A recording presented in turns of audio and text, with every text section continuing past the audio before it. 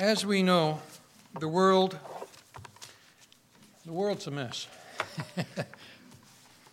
The world continues along filled with troubles and sorrows and fears, and we understand why from Scripture. It's due to sin, going all the way back to the Garden of Eden. And the news media, commentators we listen to, and most everyone we talk with seems to have very similar concerns by what is seen as an increasing moral depravity, and moral darkness, not just in our country, but places throughout the world. And this darkness looms ominously, and it worries us, and it rightly should worry us, frankly. But we can withstand it. We can withstand it. We can and must believe that this moral darkness is not absolute. You see, kindness and goodness, mercy, justice, and much more remain. We see it in our neighbors, we see it in our families, we see it happening in different places. It does get reported about sometimes. And all these beautiful, wonderful things, they always shall remain. They are never going to go away. Though we may be discouraged at times, we need to believe and be assured that darkness will never overcome light. It cannot. We know because God is light. God is light. And you know, as we see the darkness around us, this moral darkness, we need to consider that the fact that we are even able to discern the darkness of this world, we really should consider that a tremendous blessing. Because without the intervention of God, without Him opening our hearts and minds to understand the things He shows us through Scripture, we would not recognize the darkness for what it is. And there are many people that do not recognize it, and we wouldn't recognize it ourselves, again, except it was for God's grace, God's mercy in opening our hearts and minds to see. We see the darkness because God has allowed us to see the light in Jesus Christ. Let's turn to John chapter 1, please. John chapter 1, verse 3 through 5. And we're going to read some important verses here, familiar. Every time I read this first part of John, I still just am somewhat amazed by the depth of what is communicated here, in which I still know within myself I can't quite grasp all of it. It's just amazing. Too much for the human mind to comprehend in some ways. Here in John 1, verse 3 through 5, we read more about Jesus Christ. Jesus Christ, of course, was and is the Word. He's been with God since always. He is the light of God.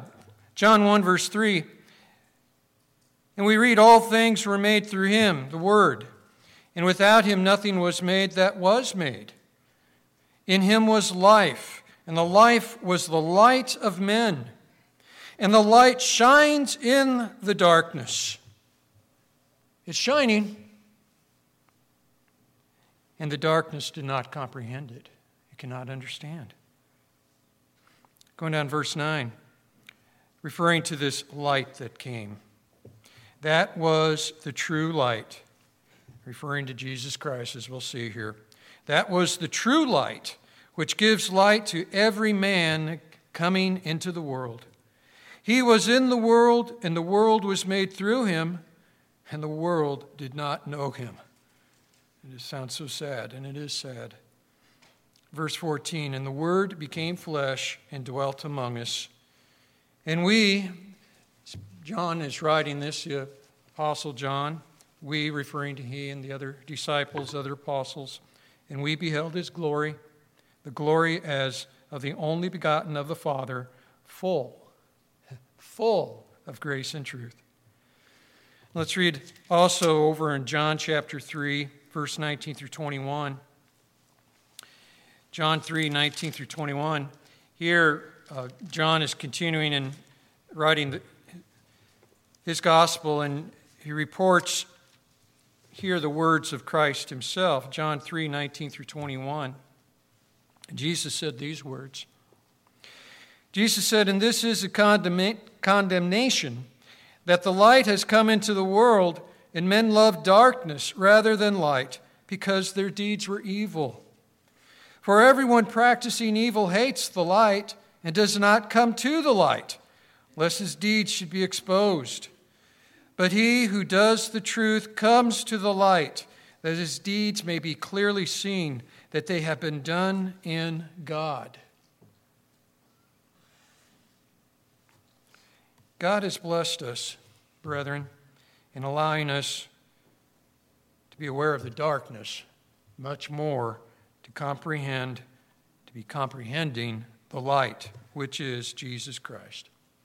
And no matter where we each may be in our conversion process of becoming more like Jesus Christ, there are certain things we must be doing, all of us, to be walking in the light.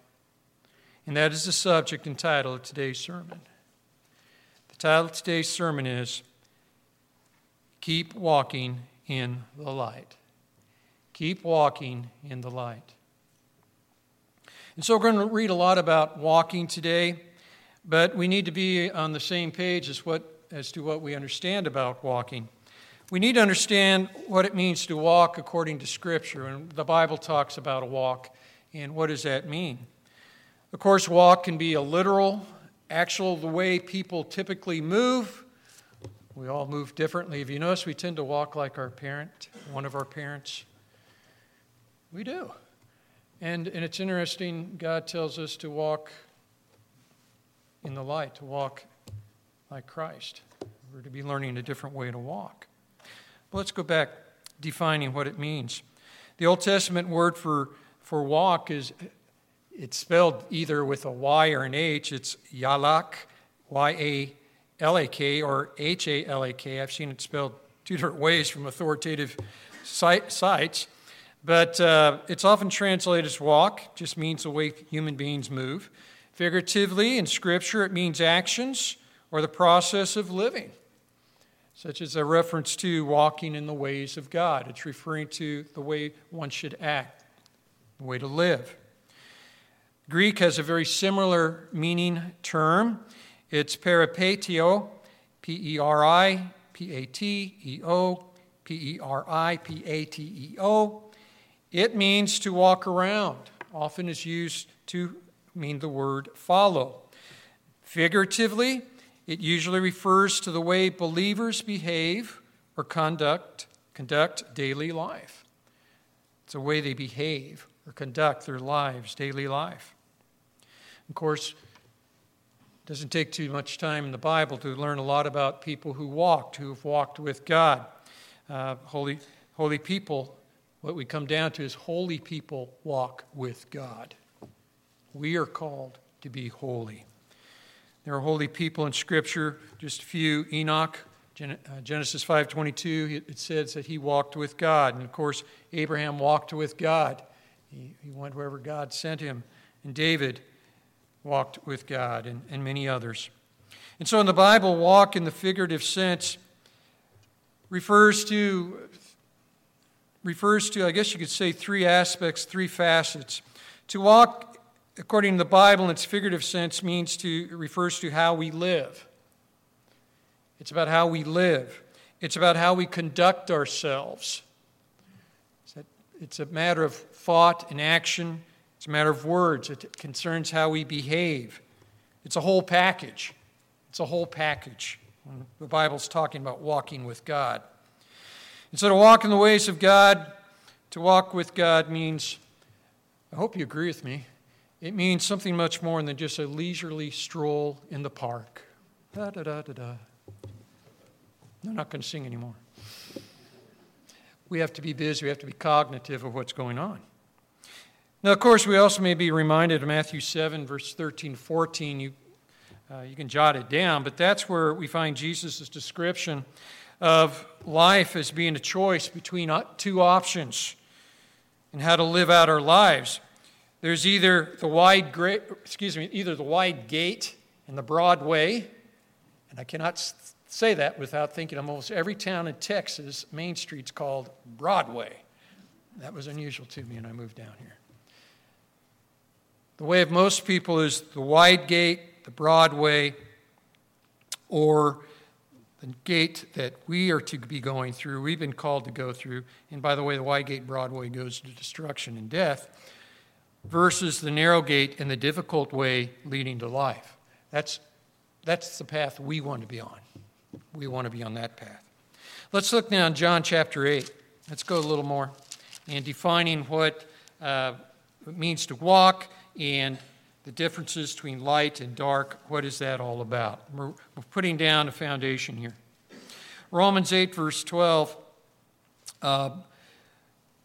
Christ instructed his disciples about the course of life he wanted them to follow. In fact, that we, as followers, must be following. Reading in John 8, verse 12. John 8, verse 12. Then Jesus spoke to them again, saying, I am the light of the world. He who follows me shall not walk in darkness, but have the light of life. Jesus Christ here clearly does several things. He clearly identified himself as the light we read about in John chapter 1. And he is also the life that mankind needs. Mankind only has immortal life. But God offers us eternal life, true life. Then down in John 12:40. Oh, I think I told you wrong, didn't I?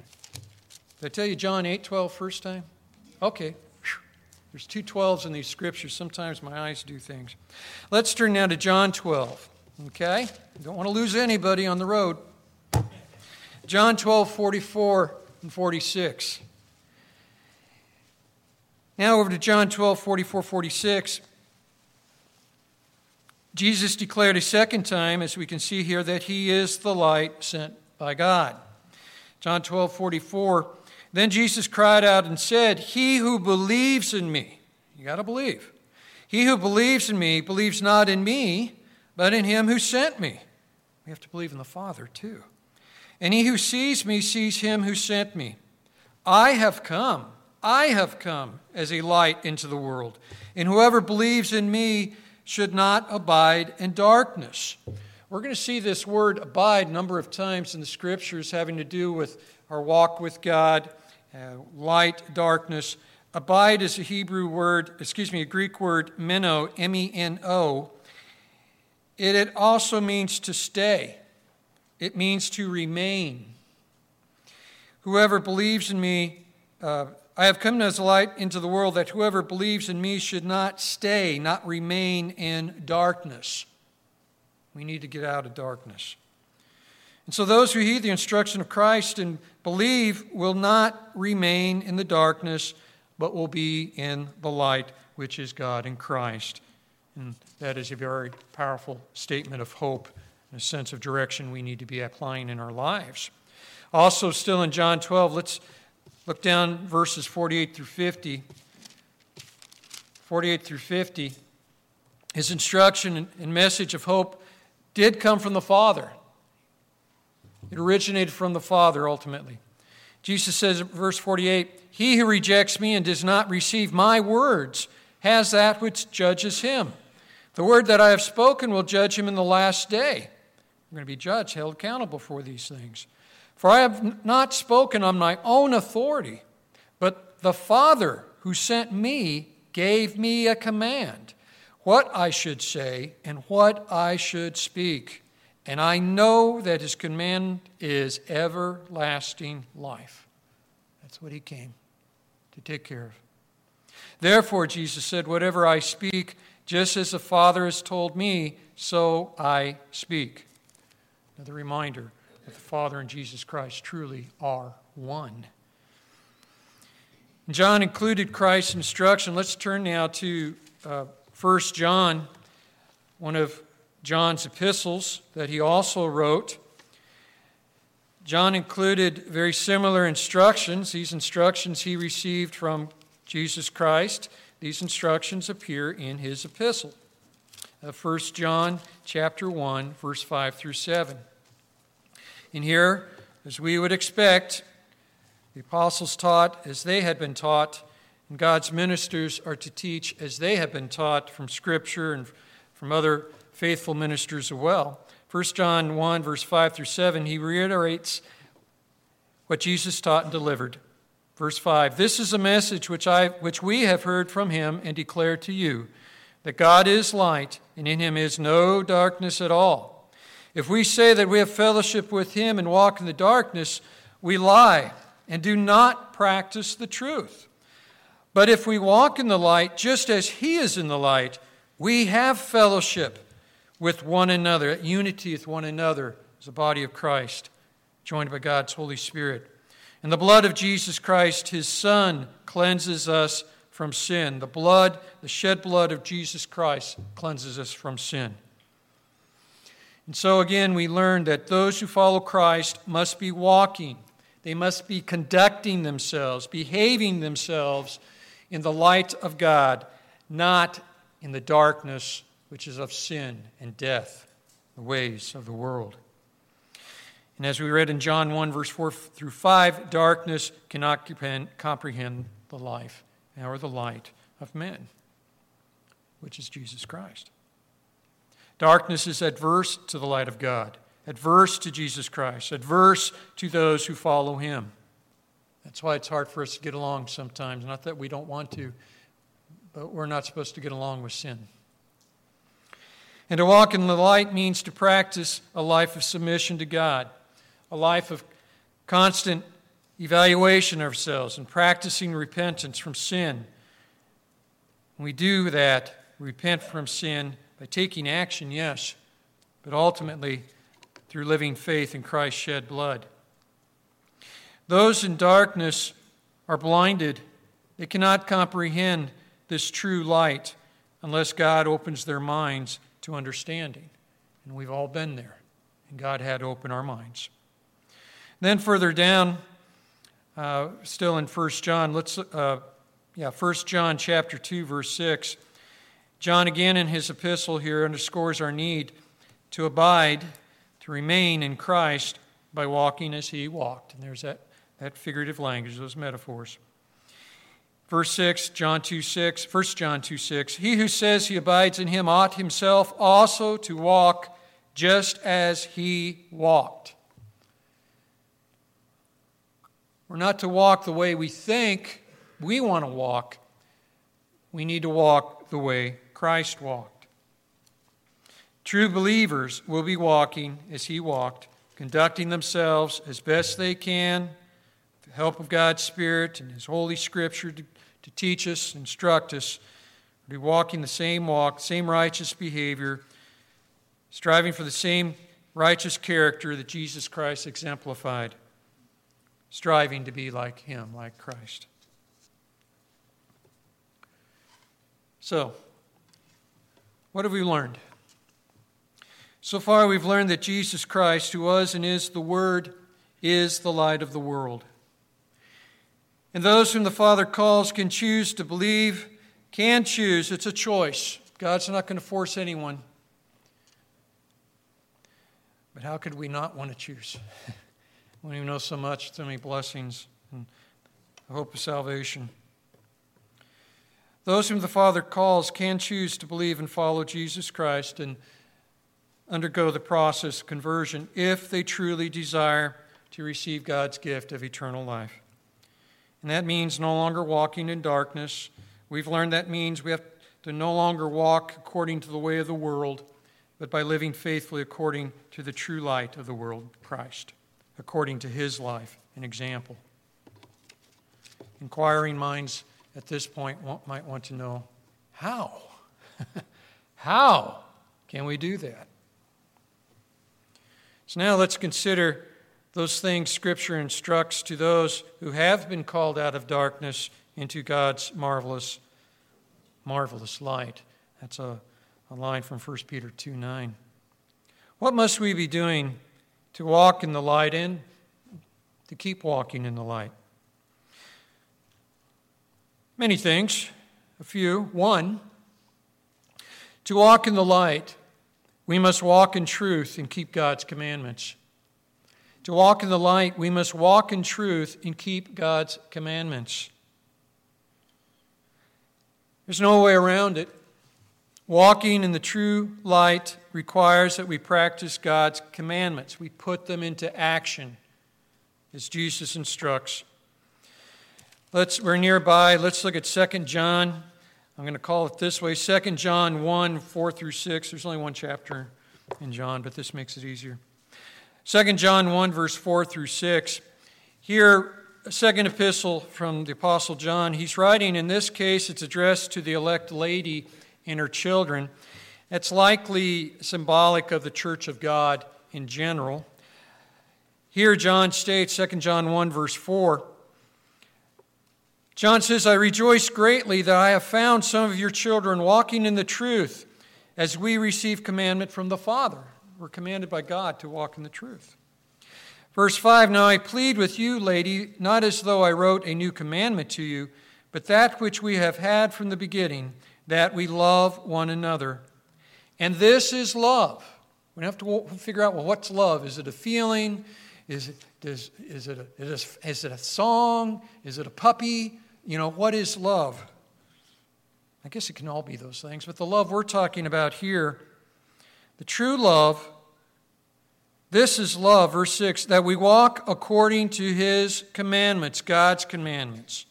This is the commandment that you have heard from the beginning. You should walk in it. Let's also look at 3 John 1:4, the third epistle of John, 3 John 1:4. And again, John reiterates what he has said earlier here. John writes, I have no greater joy than to hear that my children in the faith, that he felt very much a parent about, than to hear that my children walk in truth. Again, the idea of truth, that my children walk in truth.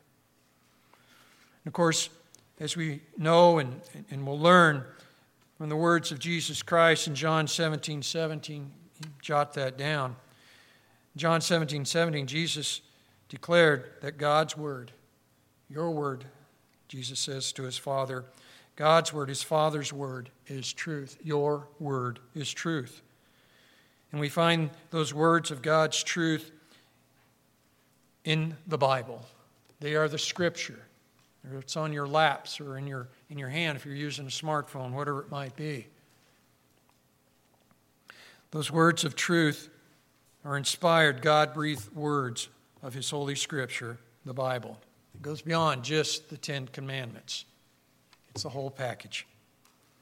Now, despite what many would have us believe, as we can see so far easily that God requires that we keep His 10 Commandments. I was reading an article earlier this week. There's a person wrote an article, and nobody I know, but he was making the case, he's trying to make the case, using totally human logic, human reasoning apart from God, without God. He was making the case using Scripture in his own unusual way. He said, well, Jesus Christ put away all the commandments. He nailed to the cross all the commandments. Not true. You can study up on that. Therefore, ergo, since Jesus did away with all the commandments, technically there's no such thing as sin. That's what many are pushing out there. Oh, now he say, well, it's still a good idea to be nice, to be kind, be good to the animals, help people, but don't worry about things being a sin or not. I think he misses the point. We don't get to put away sin. It exists. God defines the law. God's law defines what sin is. And if we go ahead and choose to keep sinning and pretend it's really not sin, the penalty remains the same. And what's the penalty? Yes. Death. We don't want death, not eternal death. Let's go back now to John chapter 14. John 14, verse 15. John 14, verse 15, again references to why to walk in the light we must walk in truth and keep God's commandments. God's word is truth. Here's what it says. John 14, verse 15. These are the words of Jesus Christ. Jesus said, "If you love me, keep my commandments." God's commandments define love. If we love God, we're definitely going to be keeping his commandments. And also, a few verses down, verse 21. Jesus said, "He who has my commandments and keeps them," if we really value them and honor them and cherish them, if we have them, we keep them. And it is he, let me just read that again. "He who has my commandments and keeps them, it is he who loves me. And he who loves me will be loved by my Father, and I will love him and manifest myself to him." We keep God's commandments because God says to, and we love God. And the more we do that, the more we're going to understand about God, the more we're going to see Christ, and the more we're going to become like Christ, because we're striving in our walk to change our conduct, to change our behavior. We need to believe God's word. We'll be keeping his commandments. They're necessary to abide, to stay, to remain with God, and to stay out of darkness. Let's notice John 15, verse 9, maybe a page over in your Bible. John 15, verse 9 through verse 9. John 15, verse 9, Jesus again says, "As the Father loved me, I also have loved you. Abide, stay, remain in my love." He doesn't want us to go away from him, Jesus says. "If you keep my commandments, you will abide, stay, remain in my love, just as I have kept my Father's commandments and abide, stay, remain in him." We want to stick like everything to God in his way. Christ remained in God's love by keeping the Father's commandments. That was his choice. He loved doing it. He loves doing it. And referring to God's 10 commandments and his instruction in all life. Again, it's the whole Bible. And remember what we read earlier in John 12, verse 49 through 50, that Jesus spoke with the Father's authority.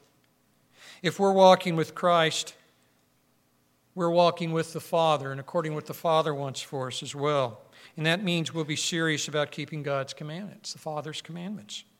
Continuing on here, John 15, verse 11, Jesus said this, "These things I have spoken to you, that my joy may remain."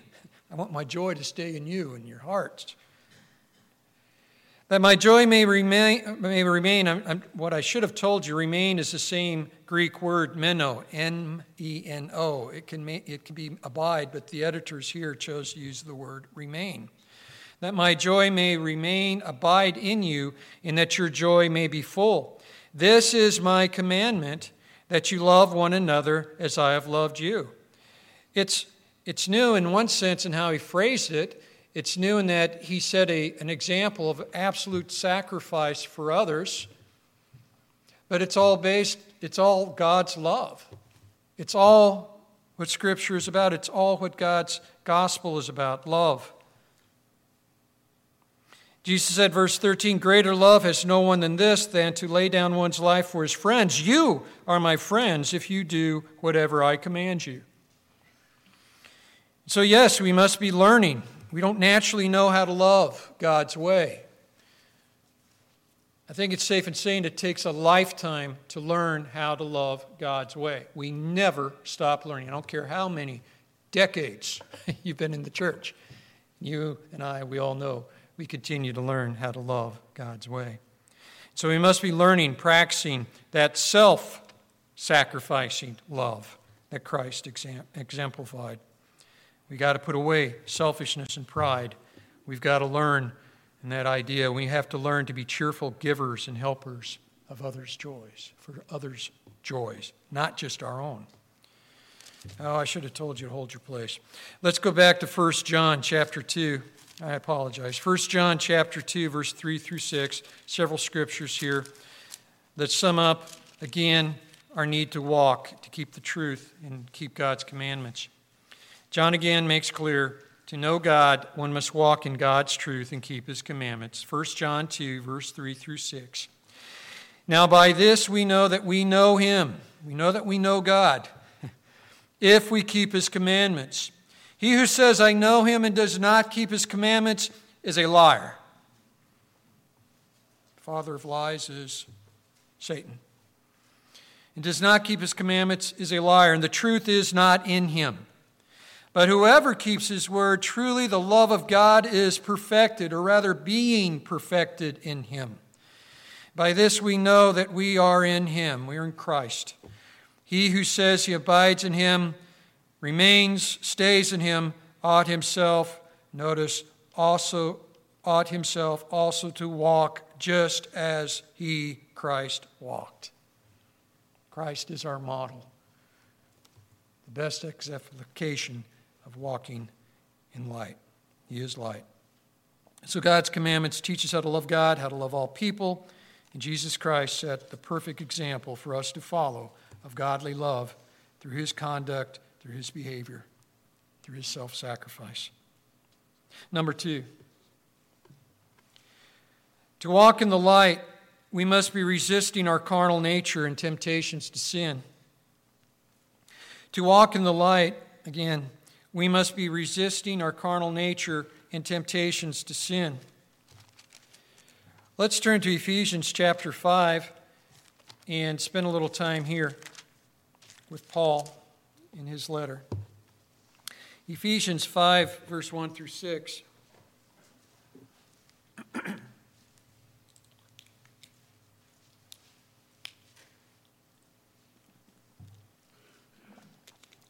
In Ephesians 5, and we're going to be looking actually 1 through 6 here, little by little, Paul elaborates Christ's instructions, which we've been reading a lot about, such as what we read in John 3:19.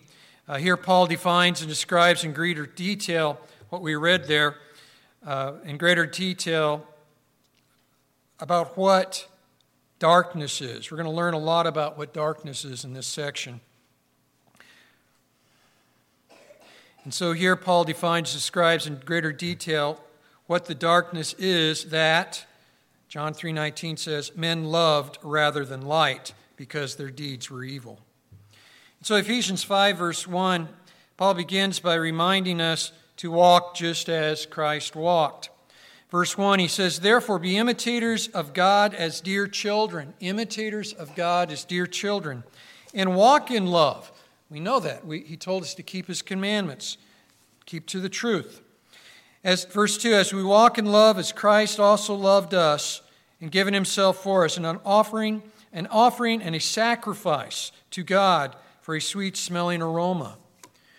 Just as God loved and loves us, we're to be laying down our lives for others and being faithful to obey his commandments.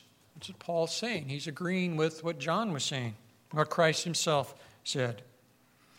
Continuing verse 3, then Paul does a shift of tone. He changes direction. He changes intensity. In verse 3, Paul urges Christ's followers not to walk in darkness. He's going to tell us a little bit about that way, that walk.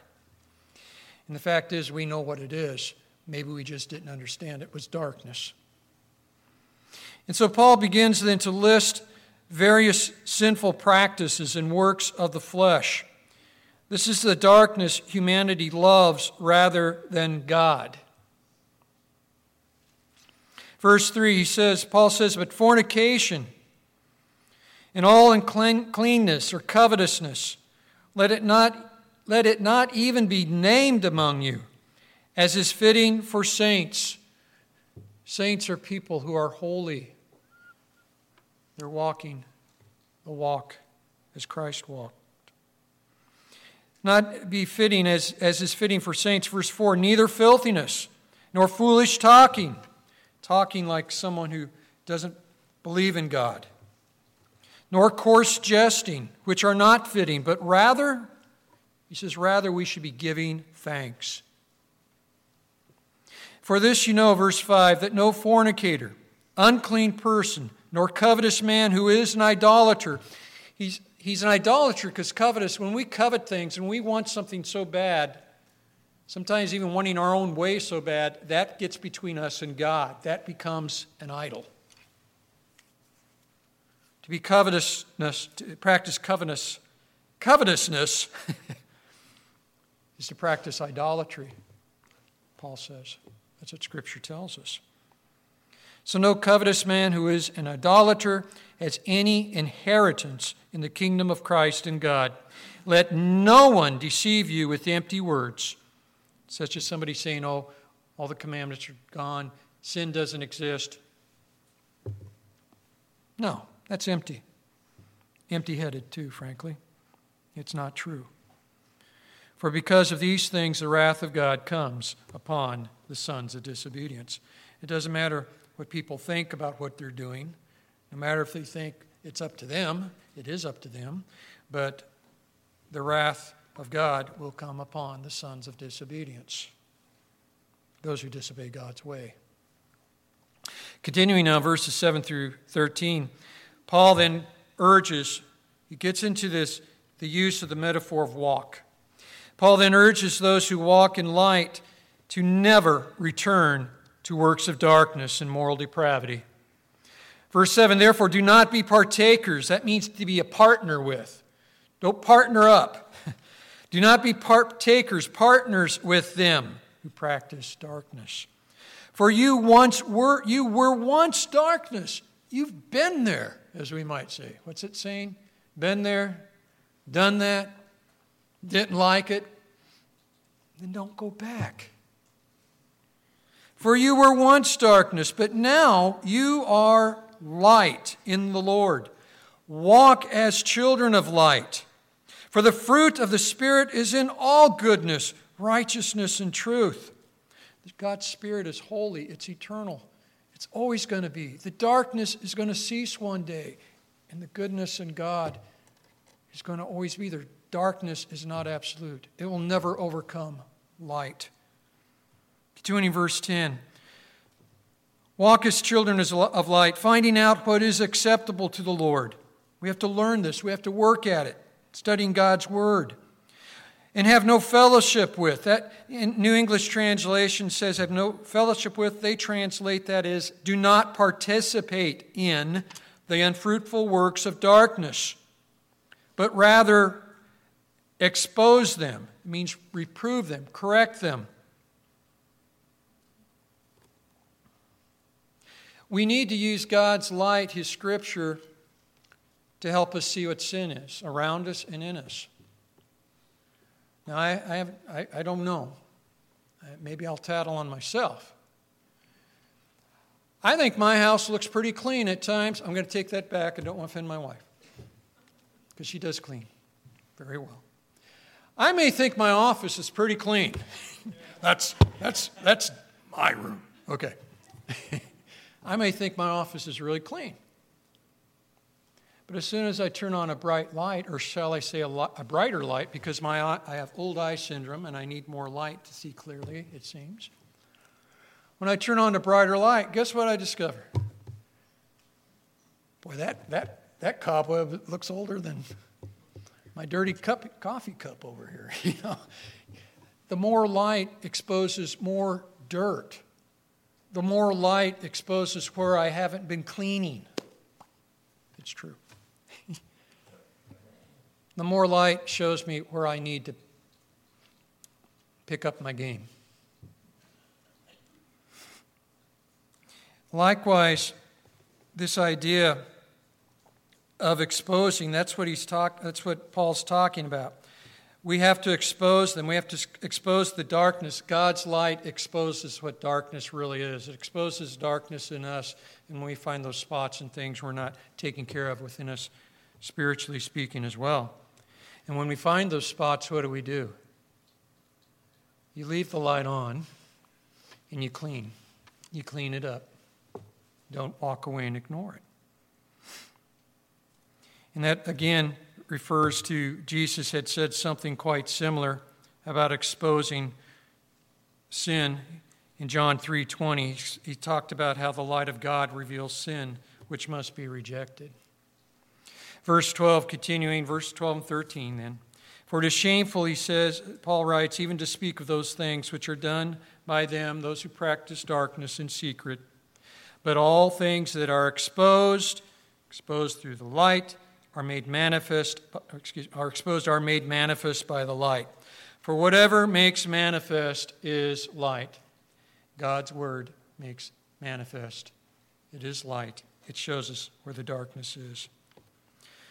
So once committed to walking in the light of God, Paul urges us to be vigilant, to reject the pulls of temptation to sin.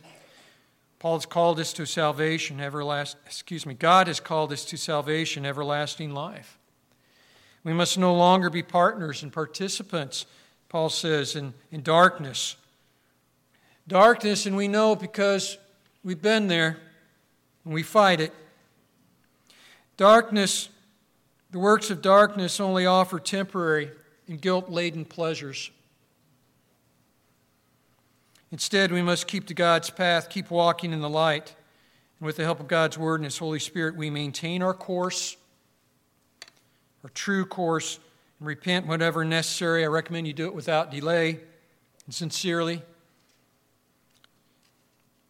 And we must continue to be children of light.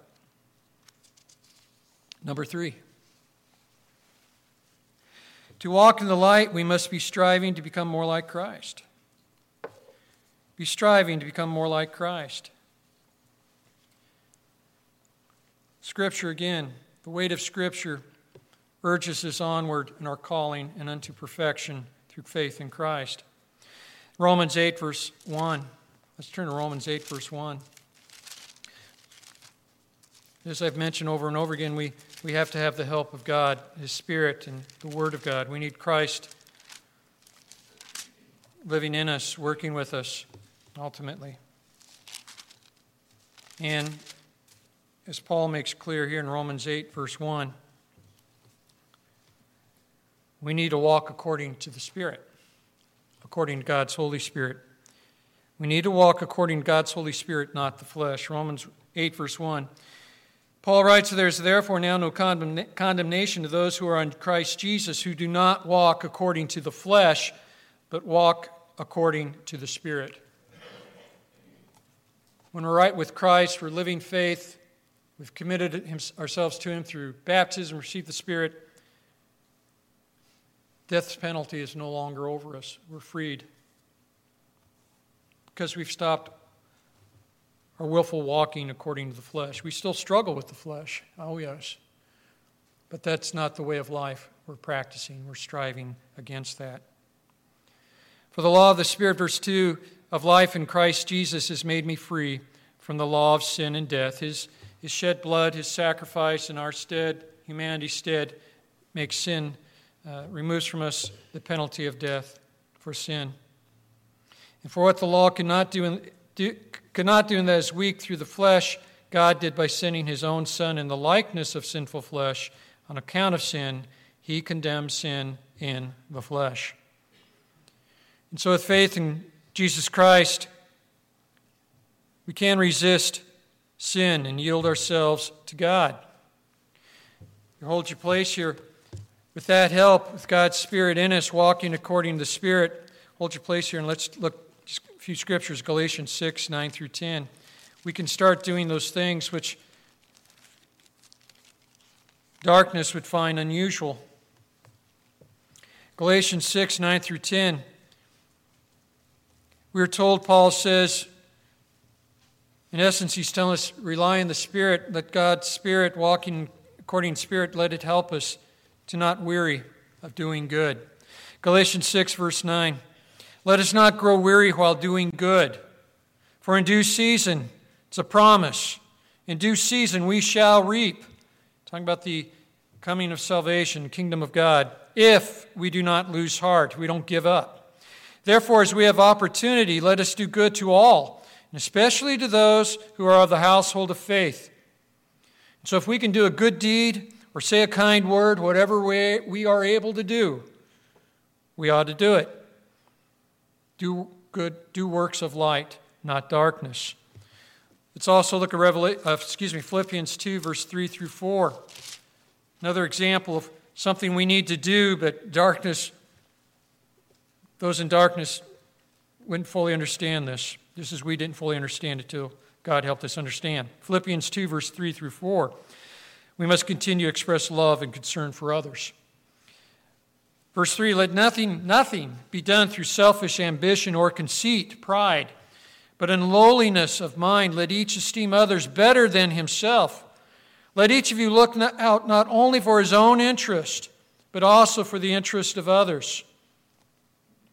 Reminded that we must resist giving in to selfish attitudes. Keep walking in the light and Spirit of God. Back to Romans 12, verse 1 through 2 this time, please. We must not forget the words of Romans 12, 1 through 2. We must not be conforming to the world. Paul wrote here, Romans 12, verse 1, he says, I beseech you therefore, brethren. He's in essence begging us, pleading with us.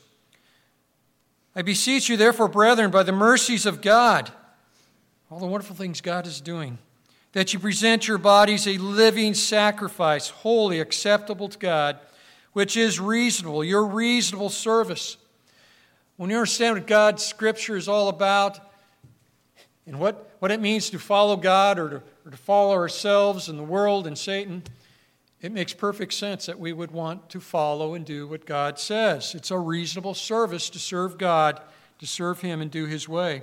Verse 2, and it continues, and do not be conformed to this world, but be transformed from the inside out by that renewing of your mind. That happens through the help of God's Holy Spirit and His Word, that you may prove what is that good and acceptable and perfect will of God. And so we need to go to God for help anytime. And He will help us through His Spirit, help us to keep transforming our lives, our minds, helping us to become more perfect, to become more like Christ. And then, a few verses down, verse 14, we need to heed another aspect of being like Christ. Now, this is one we're going to find maybe a little bit challenging, humanly speaking. But again, with God's Spirit, it goes beyond what we humanly can do. We can do it with the help of Christ, with the help of God and His Spirit. Verse 14, bless those who persecute you. Bless and do not curse. That's a toughie sometimes. In verse 17, Paul then tells us how we might go about doing that. Still Romans 12, verse 17. Paul tells us how to respond to the persecution, unfairness, other things that we know is unfair and not right. But it's what happens when people are human and when darkness pervades us, tries to pervade us deeper. Verse 17, Paul writes, repay no one evil for evil. Have regard for good things in the sight of all men. And if it is possible, as much as depends on you, live peaceably with all men. So we have to use some wisdom. Verse 19, he says, and here's where he gets to the point. We have to be careful how we react to unfairness. Verse 19, beloved, do not avenge yourselves, but rather give place to wrath. Don't let it take over you. For it is written, vengeance is mine, God says. I will repay, says the Lord. Therefore, verse 20, if your enemy is hungry, what do? We feed him. It's a principle. If he is thirsty, do the right thing. Give him a drink. For in so doing, you will heap coals of fire on his head. Perhaps you'll help him to change. Perhaps you'll help him to learn from your godly example and want to know more about how to be like you. And we'll say, well, I'm just being like Christ, my Heavenly Father. Yeah, I'd be glad to help you. I'll point the way. Do not be overcome by evil, but overcome evil with good. Paul's instruction here points us to one more requirement in our walk with Christ. Number 4, to walk in the light, we must be faithful to endure. We must be faithful to endure. Paul understood that being like Christ means living in direct opposition to the ways of self and society under Satan's influence. From the instruction of Scripture and the experience of his own life, Paul knew that those who reject darkness and walk in light can expect to be hated, even as Jesus himself was. Paul experienced some of that. 2 Corinthians 11:24. I'm just going to read a little bit here. 2 Corinthians 11:24 through 25. This is a list where Paul has this little list. It's sometimes called the list of perils that he experienced. I just want to point out verse 24 through 25. Paul knows what it meant, what it felt like to be persecuted and treated unjustly and cruelly, and having done no wrong. Verse 24, he describes how from the Jews, Paul says, 5 times I received 40 stripes minus 1. 5 times 39 stripes are like belts of leather, sometimes with metal in them, maybe not. It's a whipping. 3 times I was beaten with rods. Verse 25, he says, 3 times I was beaten with rods, canes. Once I was stoned, meaning they threw rocks on him. And you can read about that in the book of Acts. They stoned him with rocks and left him for dead. And so Paul has experience in persecution. He persecuted, you might say, and then after Christ intervened in his life on the road to Damascus, he changed and he experienced persecution in a very painful way. And he encourages his brethren, he encourages us to endure suffering, to endure persecution in our walk with God. Let's turn to Matthew 10. Back to Matthew 10. We should understand by now, as we've made it this far, in these different things we can be doing to walk in the light, we should understand that a faithful believer who is one who is walking in Christ's steps. Or it's kind of like the way you see children walking the steps, maybe on the snow. You don't get snow much down here. Or maybe on the beach. Kids will walk, put their footprint inside the footprint of the parent, sometimes to see how they match up, see if they can reach the same stride. We're walking in Christ's steps. We're following his example. We're imitating his way. We're becoming more like he is with his help. Like Christ, the believer must be willing to forsake all in total submission to God. Matthew 10, verse 37 through 38. Matthew 10, 37 38. We recall this. Jesus said, "He who loves father or mother more than me is not worthy of me. And he who loves son or daughter more than me is not worthy of me. And he who does not take his cross, his own share of burden in life, for righteousness' sake and follow after me, is not worthy of me." God must come first. It's not that we don't love our families, we don't hate them. We just have to love God more. Matthew 16:24. Let's look here as well. Matthew 16:24. What we're learning here a little bit more is there's a price for discipleship.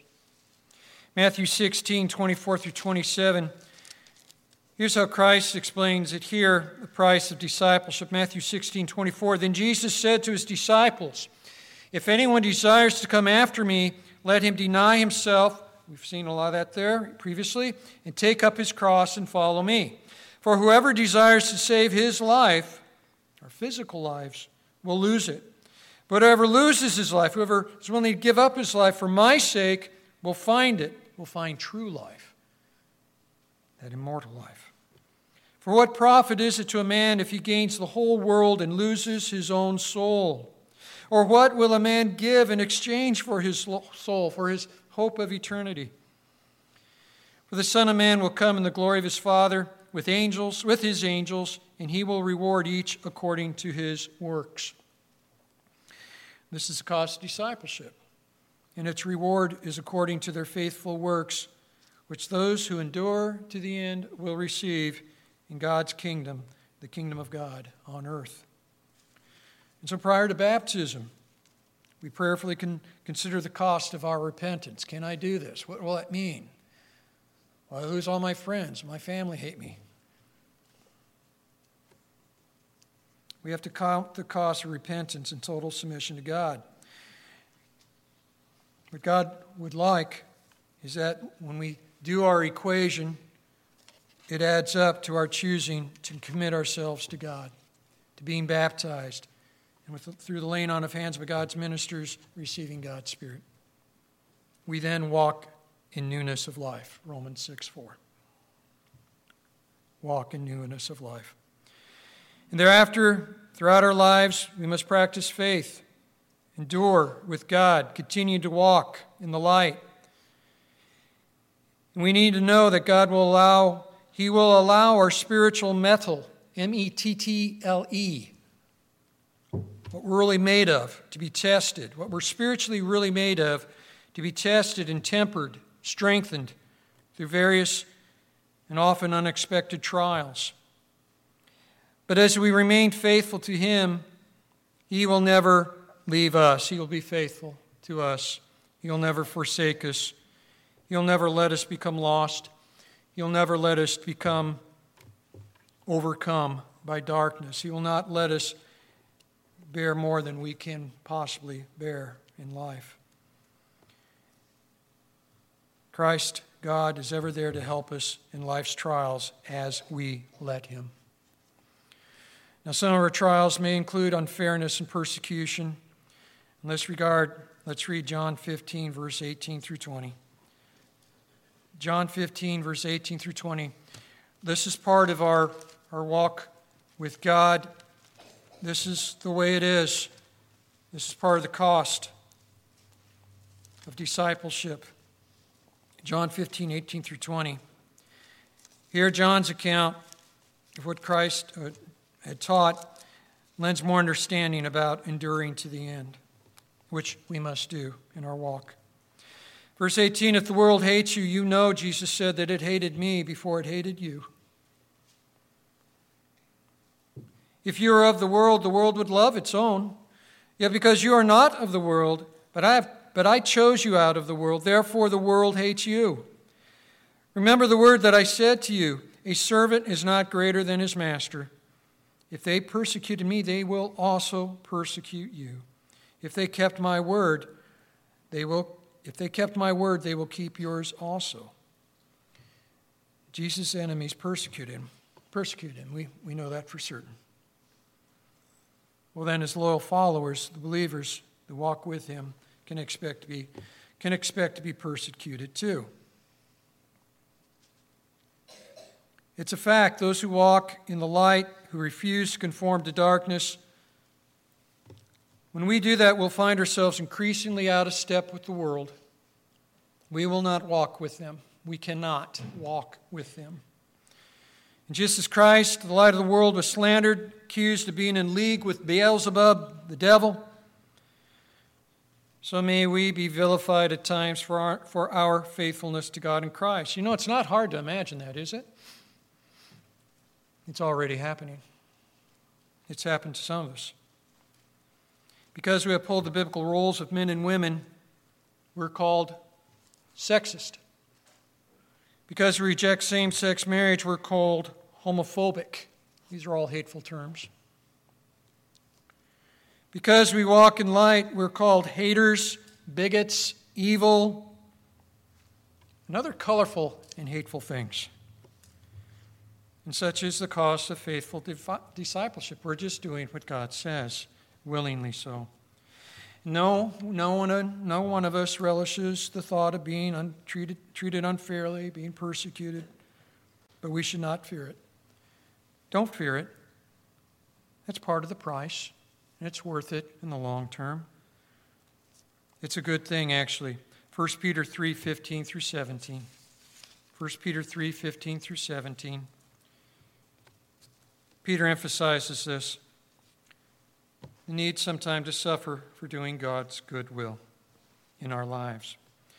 1 Peter 3:15, but sanctify the Lord in your hearts and always be ready to give a defense to everyone who asks you for a reason for the hope that is in you, and to be able to do it with meekness and fear, having a good conscience that when they defame you, vilify you as evildoers, those who revile your good conduct in Christ may be ashamed.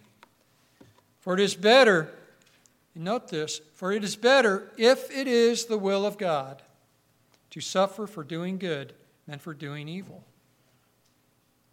So it seems to suggest some may be terribly persecuted, others may not be. It's according to God's will. But whatever the case, we will be tested, we will be tried, we will be challenged. We can be comforted in knowing that Christ has gone before us and is helping us all along the way. To suffer because we are faithful to walk with God in Christ in truth and love is a mark of distinct honor and a reason to glorify God. It is not something to be ashamed about. And so there's no disputing it.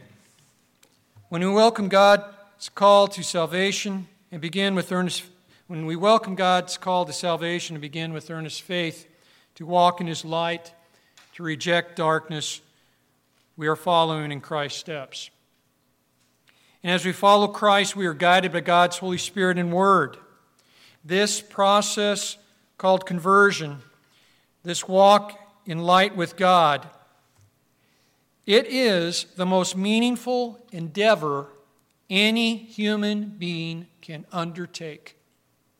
Nothing is more important than undertaking this walk with God. Our goal is everlasting life in the kingdom of God. And so we must not cower, though we see darkness all around us, and it looms and it frightens us at times. We must keep to the path that God has set and established. We must keep walking in the light and with Jesus Christ, our Savior and soon coming King. So I say to you, let's keep walking.